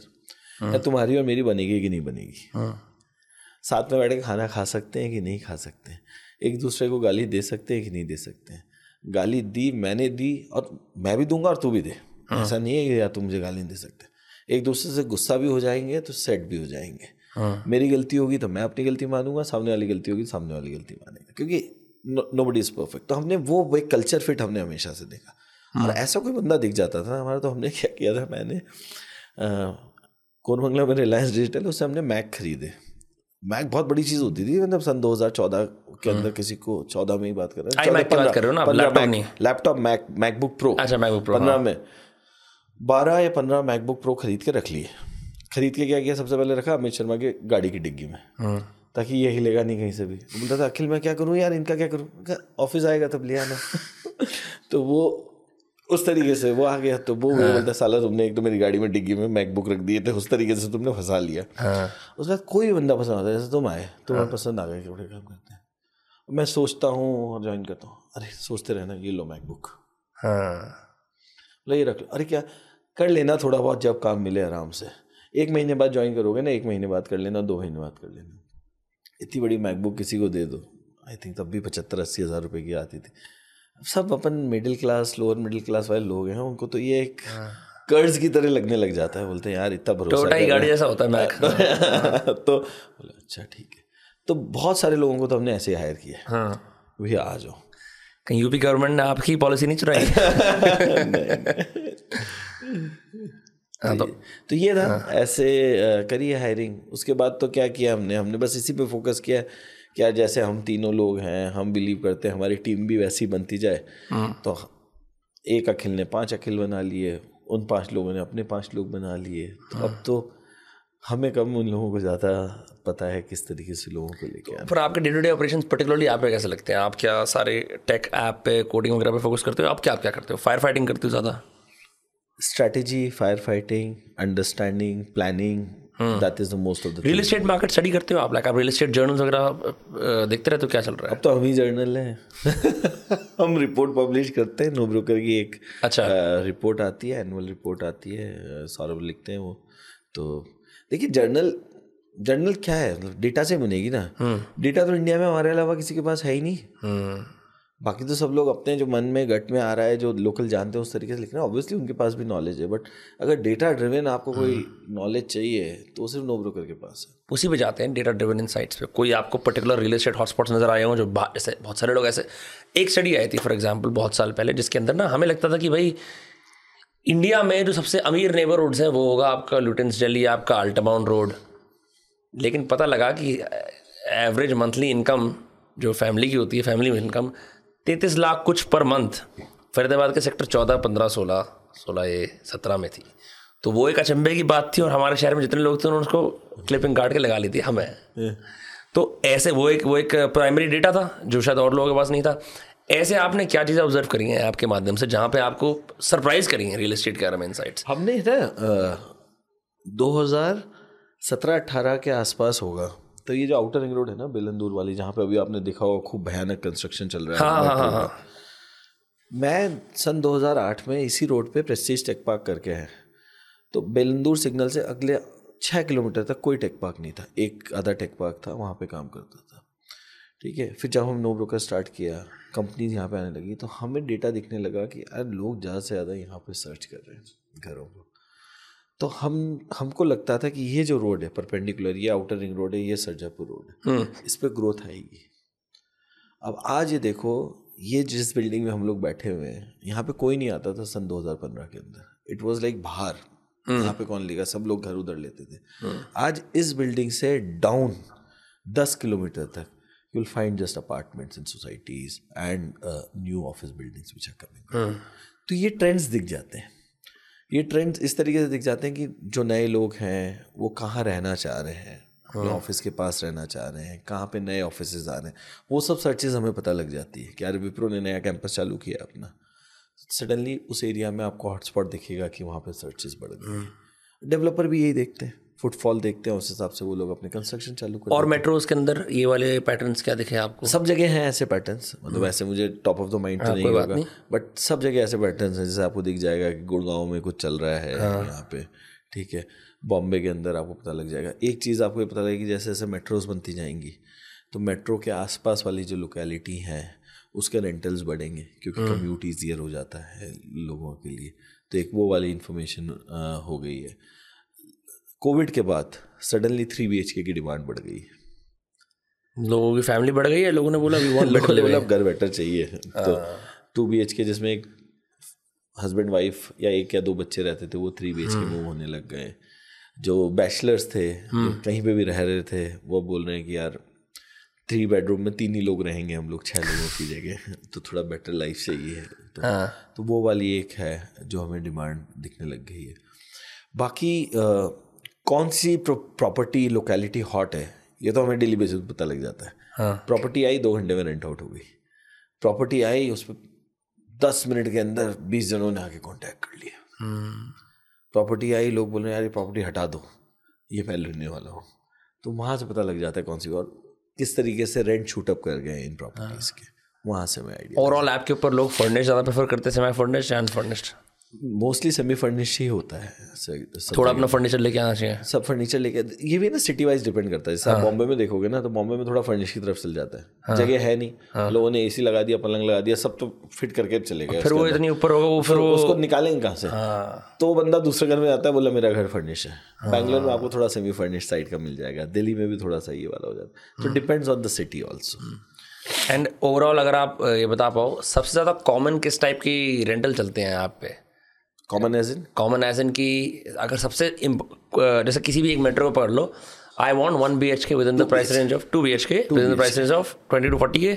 हाँ, मतलब 15-18 हज़ार रुपये से लेके 35-40। दैट शोज यू कि जनरली इंडिया के अंदर जो ये इंडिया है, ये भारत है। इंटरेस्टिंग। तो अब आपकी जैसे गूगल से एक वो उनके फंड में फंडिंग आई, अब नेक्स्ट क्या प्लान है एज अ कंपनी भी? तो अभी जब हमने NoBroker स्टार्ट किया था, सिर्फ हम रेंटल प्लेटफॉर्म थे। फिर लोगों ने बोला यार बाय सेल में हेल्प करो, तो हमने रीसेल चालू किया, हमने बिल्डर प्रॉपर्टी चालू करी। फिर जैसे मैं बता रहा था, होम सर्विसेज अपने आप चालू हो गया बिकॉज ऑफ द डिमांड। तो हमने तो आज तक सिर्फ कस्टमर को ही सुना है। उसमें लोन हो गया, फाइनेंशियल सर्विसेज हो गया, रेंटल पेमेंट हो गया, NoBrokerhood हो गया। तो आज अगर देखो, NoBroker की 4 बिजनेस लाइन है। NoBroker core real estate, NoBroker home services, NoBroker financial services and NoBrokerhood which is our society management app. अभी हमारा बहुत ज़्यादा फोकस है NoBrokerhood के ऊपर। तो गूगल का भी जो पैसा आया है और गूगल के साथ भी जो हम कोलैबोरेट कर रहे हैं, उसमें will make unique solutions for NoBrokerhood कि कैसे आपकी living within your society can be better. तो उसके ऊपर काफ़ी काम चल रहा है। हमने दिल्ली, NCR और हैदराबाद है वो जस्ट बिफोर कोविड लॉन्च करी थी। तो उसके बाद अगर आप देखोगे तो पहला सीज़न आया, इस समय पे लोग सबसे ज़्यादा मूव करते हैं। जब समर्स आने जाती है, स्कूल बंद हो जाते हैं, तब जॉब चेंज होती है, स्कूल की वजह से लोग घर चेंज करते हैं। तो अभी पहला सीज़न हमारा हैदराबाद, दिल्ली, NCR का रहेगा, जहाँ पे हम डीपर जाएंगे। एग्जिस्टिंग सिटीज़ में और डीप जा रहे हैं। नई नई सर्विसेज लॉन्च करी है, जैसे हमने AC सर्विस लॉन्च करा है अभी 1-2 महीने पहले। लोग मूव कर रहे हैं, पैकर में जब मूव कर रहे थे, बोलते यार मेरा AC भी तो निकलवा दो किसी को बुला के। फिर AC निकल गया तो बोले यार इसको क्लीन भी करवा देना, सर्विस भी करवा देना। हमारा बंदा जब क्लीनिंग करने जाता था, घर की क्लीनिंग करने, तो बोलता है यार AC भी तो क्लीन करवा दो। तो ये तो इंडियंस की आदत होती है, आए हो तो ये 4 काम और कर जाओ। तो हमें पता लगा यार AC cleaning is a big business, तो हमने वो चालू किया है। तो अभी आइडिया यही है, जिन भी सिटीज़ के अंदर है वहाँ पे और डीप जाए in terms of core real estate penetration, services. NoBrokerhood के ऊपर आज हम 25 लाख फ्लैट के अंदर हैं, तो हम चाहते हैं कि इसको 10 गुना बढ़ाएं जितना जल्दी हो सके, और उसके बाद नई सिटीज़ लॉन्च करें। 6 सिटीज़ के अंदर हैं, 6 सिटीज़ में भी हम देश की सबसे बड़े प्रॉपर्टी ऐप है इन टर्म्स ऑफ माओ और डाओ जो बोलते हैं, मंथली एक्टिव यूज़र और डेली एक्टिव यूज़र। सबसे ज़्यादा ट्रांजेक्शन हम लोग क्लोज करते हैं। और अगर आप इंडिया में देखोगे, अब क्या है ना, डी-अर्बनाइजेशन हुआ था बिकॉज ऑफ कोविड, तो अब बहुत सारे नए सिटी सेंटर बनेंगे। गवर्नमेंट भी बहुत काम कर रही है स्मार्ट सिटीज़ वगैरह के ऊपर। तो आप देख लो जयपुर, इंदौर, वाइजैक, अहमदाबाद, ये सब हो गए। तो हमें लगता है अगले 5-10 सालों के अंदर इंडिया में कम से कम 20-25 बड़ी सिटीज़ होंगी, बड़ी सिटीज़, अच्छी सिटीज़, जो कि अब 7-8 हैं सिर्फ, जो अभी 7-8-10 के आसपास हैं। तो ऑब्वियसली वहाँ पे तो हम एक्सपैंड करेंगे, बट इवेंचुअली हमें लगता है कि इंडिया की टॉप 50 सिटीज़ के अंदर हमारा बिजनेस होना चाहिए। गुप्ता जी, आपसे एक बात पूछूं, आपको वर्क लाइफ बैलेंस हो जाता है? अब तो मैं यार, ये तो मेरी बीवी बच्चों से पूछ बोल दूँ और फिर उधर से गाली पड़े, मेरी बीवी का कमेंट आ जाए इसके ऊपर। कई बार क्या होता है, एक स्टार्टअप में, कंपनी के अंदर 3 लोगों में काम शायद बट के आसान हो जाता होगा। हाँ, बहुत ज़्यादा। तो हम तीनों में, मतलब हम तीनों की कॉम्प्लीमेंट्री स्किल्स हैं, तीनों अलग अलग काम देखते हैं। देखो, वर्क लाइफ बैलेंस, मतलब मुझे ये वर्ड समझ में नहीं आता, क्योंकि अगर आप अपने काम को एंजॉय नहीं कर रहे ना, तब वो आपको बोझ लगेगा। हमें तो इतना मज़ा आता है ये करने के अंदर कि आप मुझे बोलो सुबह 6 बजे ऑफिस आ जाओ और अगले दिन सुबह 6 बजे तक भी यहाँ पे बैठे रहो, आपके साथ लोग बैठे हुए काम करें, मैं तो कर सकता हूँ। तो मेरे लिए तो work and life is together. But I think जो इम्पैक्ट होता है वो हमारी फैमिली को होता है, वो हमने सीखा है लास्ट 3 साल पहले तक हम लोग वीकेंड पे भी काम करते थे, 3-4 साल पहले तक। वो हमने एक कॉन्शियस डिसीजन लिया कि यार अब सैटरडे को ऑफिस नहीं आएंगे। बहुत सालों तक हम सैटरडे को ऑफिस आते थे, पूरी टीम को भी बुलाते थे।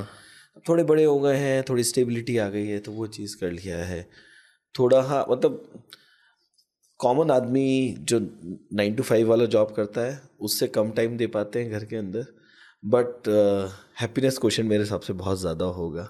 फैमिली भी अंडरस्टैंड करती है कि यार they are doing something which they love, और उनको भी मज़ा आता है उस चीज़ के अंदर, तो कर लेते हैं मैनेज। कभी छुट्टी पे चले जाते हैं, हाँ, बट बच्चों के साथ कम टाइम स्पेंड किया है ये तो। बट कोविड में 1.5 साल बच्चों के साथ खूब सारा टाइम स्पेंड। उस टाइम तो बहुत सब लोगों ने एक दूसरे के बारे में क्या क्या बातें जानी है। तो जोक होता है ना कि मेरा वाईफाई कनेक्शन खत्म हो गया, माँ बाप से मिला, अच्छे लोग हैं। नहीं, लाइट चली गई थी, कल लाइट नहीं आ रही थी, माँ बाप से बात करी, अच्छे लोग हैं। हाँ, चलिए, बहुत अच्छा लगा आपसे बात करें, और थैंक यू इतने ओपनली बात करने के लिए, एक बड़े रिलैक्स्ड काम तरीके से बात करने के लिए। और क्योंकि मैं जार्गन नहीं जानता तो आपने मेरे को जार्गन के अंदर वो नहीं करा, आपने मेरे को अच्छी तरह बताया सरल तरीके से।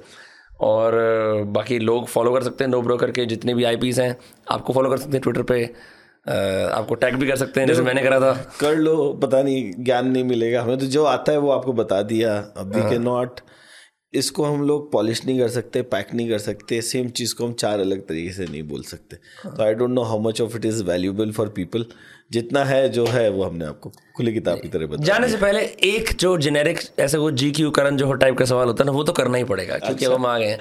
तो आप बताइए गुप्ता जी, आपके लिए कोई बड़ी टिप्स आने वाले एंटरप्रेन्योर्स के लिए, युवा के लिए जो एंटरप्रेन्योरशिप में आना चाहते हैं, आप क्या कहना चाहते हैं उन्हें? एक ही चीज़ कहता हूँ मैं कि जो चीज़ बहुत तेज़ी से ऊपर जाती है बहुत तेज़ी से नीचे आती है। ठीक है, तो जो भी काम करना है ना, इंडिया के अंदर एक तो प्रॉब्लम्स की कोई कमी नहीं है, हज़ारों ऐसी प्रॉब्लम है जिससे हम लोग सफ़र कर रहे हैं। कोई एक जेन्युइन कस्टमर प्रॉब्लम पकड़ो और उसको सॉल्व करो। अभी क्या है, थोड़ा मिलेनियल्स जो होते हैं ना, उनकी अलग टाइप की प्रॉब्लम्स हैं, वो जो उनके दिमाग में चल रहा है ना, उन्हें लगता है वही दुनिया की प्रॉब्लम है। तो थोड़ी आर्बिट तरीके के आइडियाज़ भी होते हैं। Take a bigger problem, solve it, give time. बहुत टाइम लगता है चीज़ें सॉल्व करने में। रातों रात अगर तुम्हें लगता है कोई चीज़ साल भर में सॉल्व हो जाएगी, तो ये सोचो किसी और ने क्यों नहीं कर दी अभी तक, टाइम लगेगा। जैसे नो ब्रोकर है, नो ब्रोकर के लिए शुरू के 4 साल तो लोगों ने बिलीव ही नहीं किया कि किया जा सकता है, कोई नहीं बिलीव नहीं किया। और जब हमने किया तो अब हमें पता है कि यार कितना हार्डवर्क गया है उस चीज़ के अंदर, और बहुत मज़ा आता है जब लोगों को गलत प्रूफ किया है उस चीज़ के अंदर। तो अच्छी चीज़ों में समय लगता है। जैसे खाना भी बनाते हैं तो बोलते हैं ना यार धीमी आंच पे बनाओ तो खाना अच्छा बनता है। तो अच्छी चीज़ों में समय लगेगा, give time, enjoy what you are doing, और पैसे के पीछे नहीं भागना। सक्सेस अपने आप आ जाएगी अगर अच्छा काम कर रहे होंगे तो। ऑसम, बहुत अच्छा लगा आपसे बात करके। ये था दोस्तकास्ट, सब्सक्राइब करना मत भूलें। See you all in the next episode. Thank you so much. Thank you.